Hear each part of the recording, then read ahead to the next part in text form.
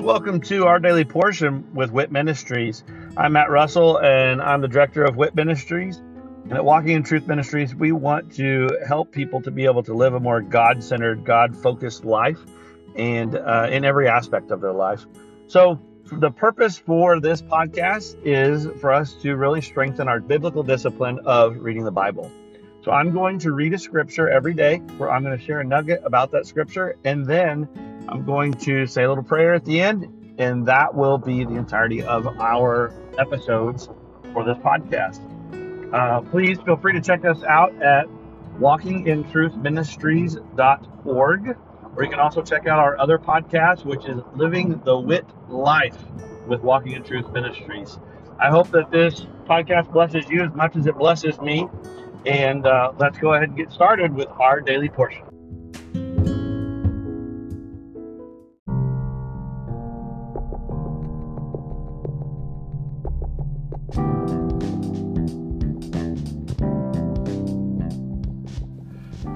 Are you concerned about what the future holds?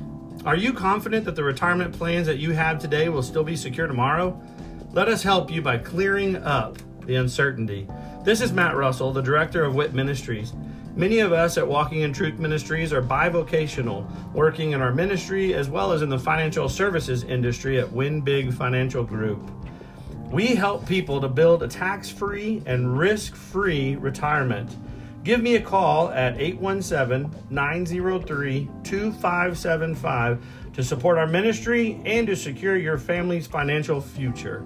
Again, call today at 817-903-2575. Thank you and God bless.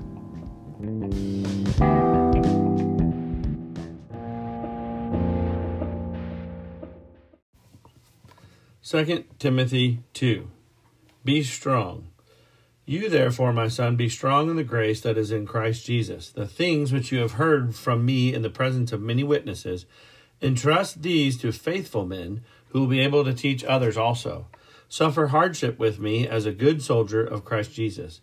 No soldier in active service entangles himself in the affairs of everyday life, so that he may please the one who enlisted him as a soldier. Also, if anyone competes as an athlete, he does not win the prize unless he competes according to the rules. The hard-working farmer ought to be the first to receive his share of the crops. Consider what I say, for the Lord will give you understanding in everything. Remember Jesus Christ, risen from the dead, descendant of David, according to my gospel, for which I suffer hardship, even to imprisonment as a criminal. But the word of God is not imprisoned.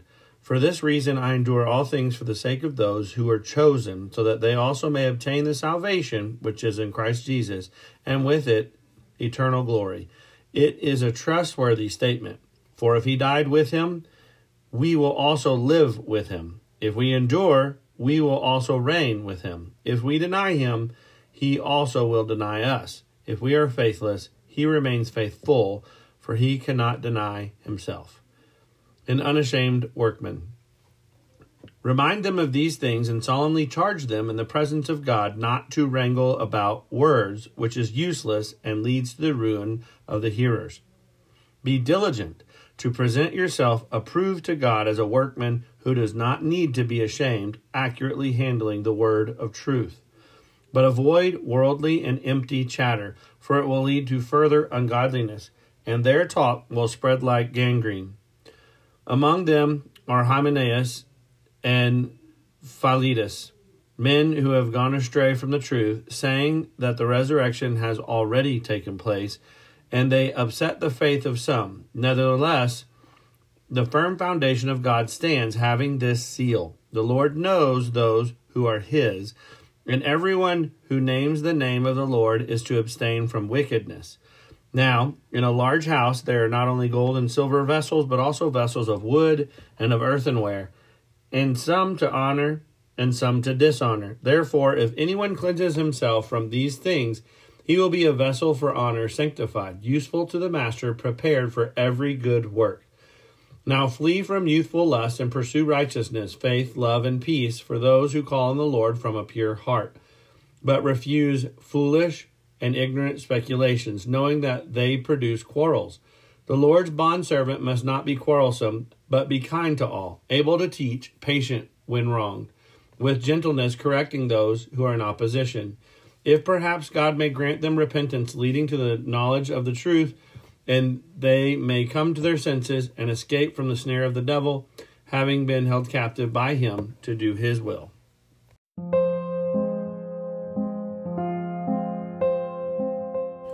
There is so much in this letter to Timothy, especially in this scripture right here. First of all, understanding that Paul is writing to Timothy. And if you remember, Paul was not one of the original 12.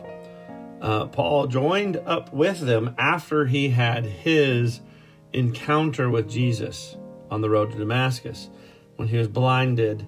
And then Jesus asked, what are you doing? Why are you doing these things to me? What have I done to you to deserve this? And so after that moment, Paul, it took a little time, but he became a part of the group of disciples that were going and spreading the good news.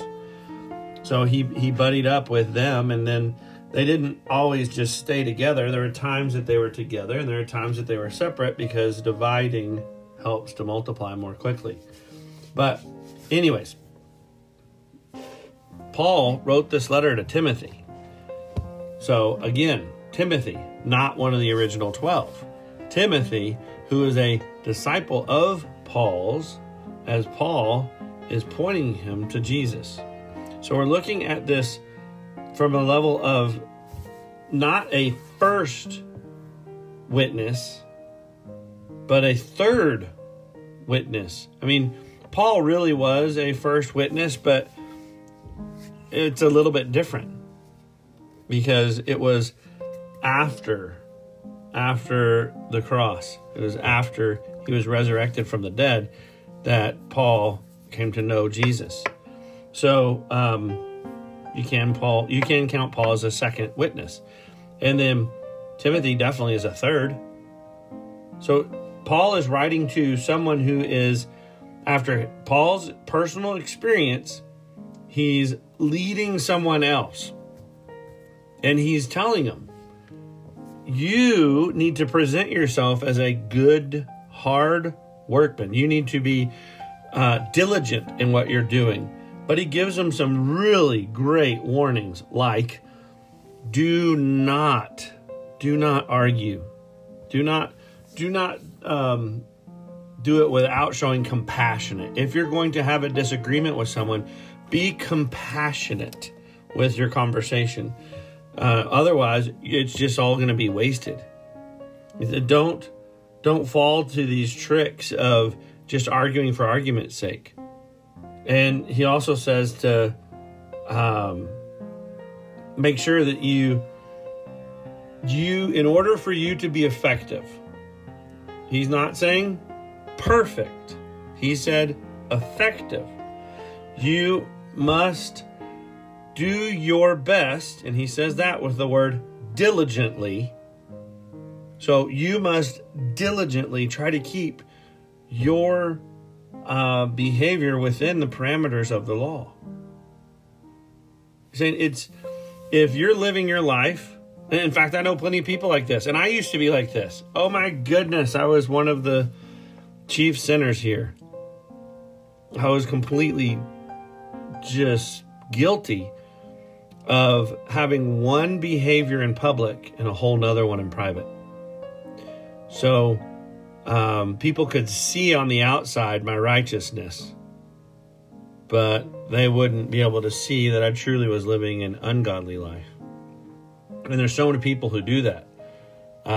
That's extremely stereotypical of Christians, is that hypocrisy. So Paul says to Timothy, you can't do that. You can't live a double life. You have to make that decision. If you're going to be a follower of Christ, in order for you to be effective, you have to do your best to keep your life within those boundaries of the law.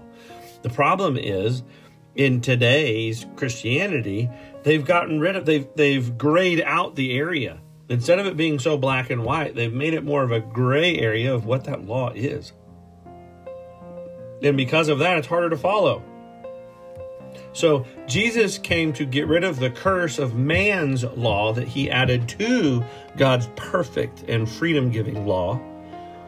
And Jesus did not come to get rid of God's law. He came to show us how to follow God's law and to break the curse of man's law. So when Paul's talking to Timothy, he says, you need to make sure you maintain God's law. It's easy. It's easy. Just do it. And we're going to mess up, but be diligent to make those corrections. When you mess up, realize you have to repent. You have to take it to God, and you have to ask for forgiveness. But then get up, sin no more, and move on. That's how you're supposed to live as a fruitful, effective Christian.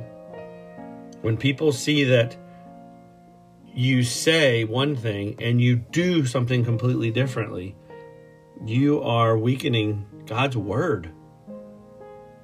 And it's not that God's word can actually be weakened in itself, but your behaviors are making other people perceive that if you're a follower of God and you don't even keep it, why should I?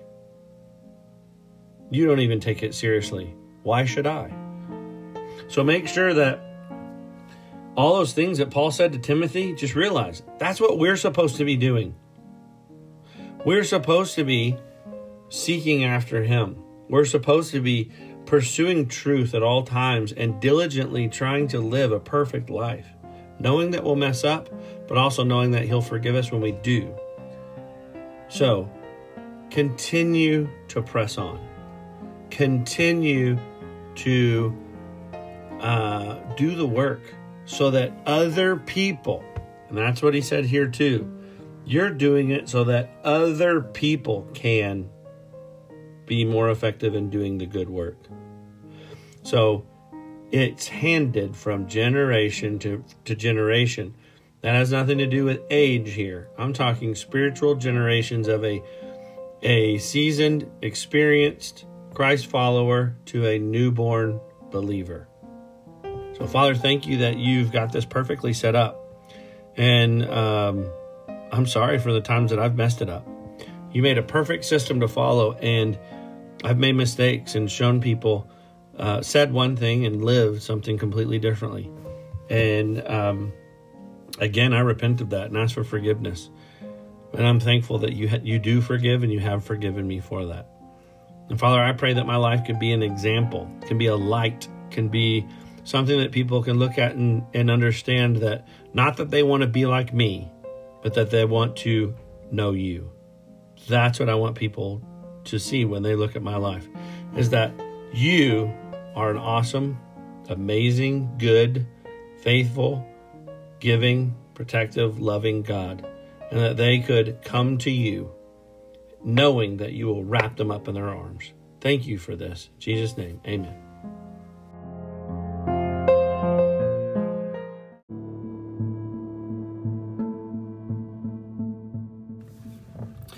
Thank you for joining us today, and I hope that that blesses you either as an individual or with you and your other loved ones.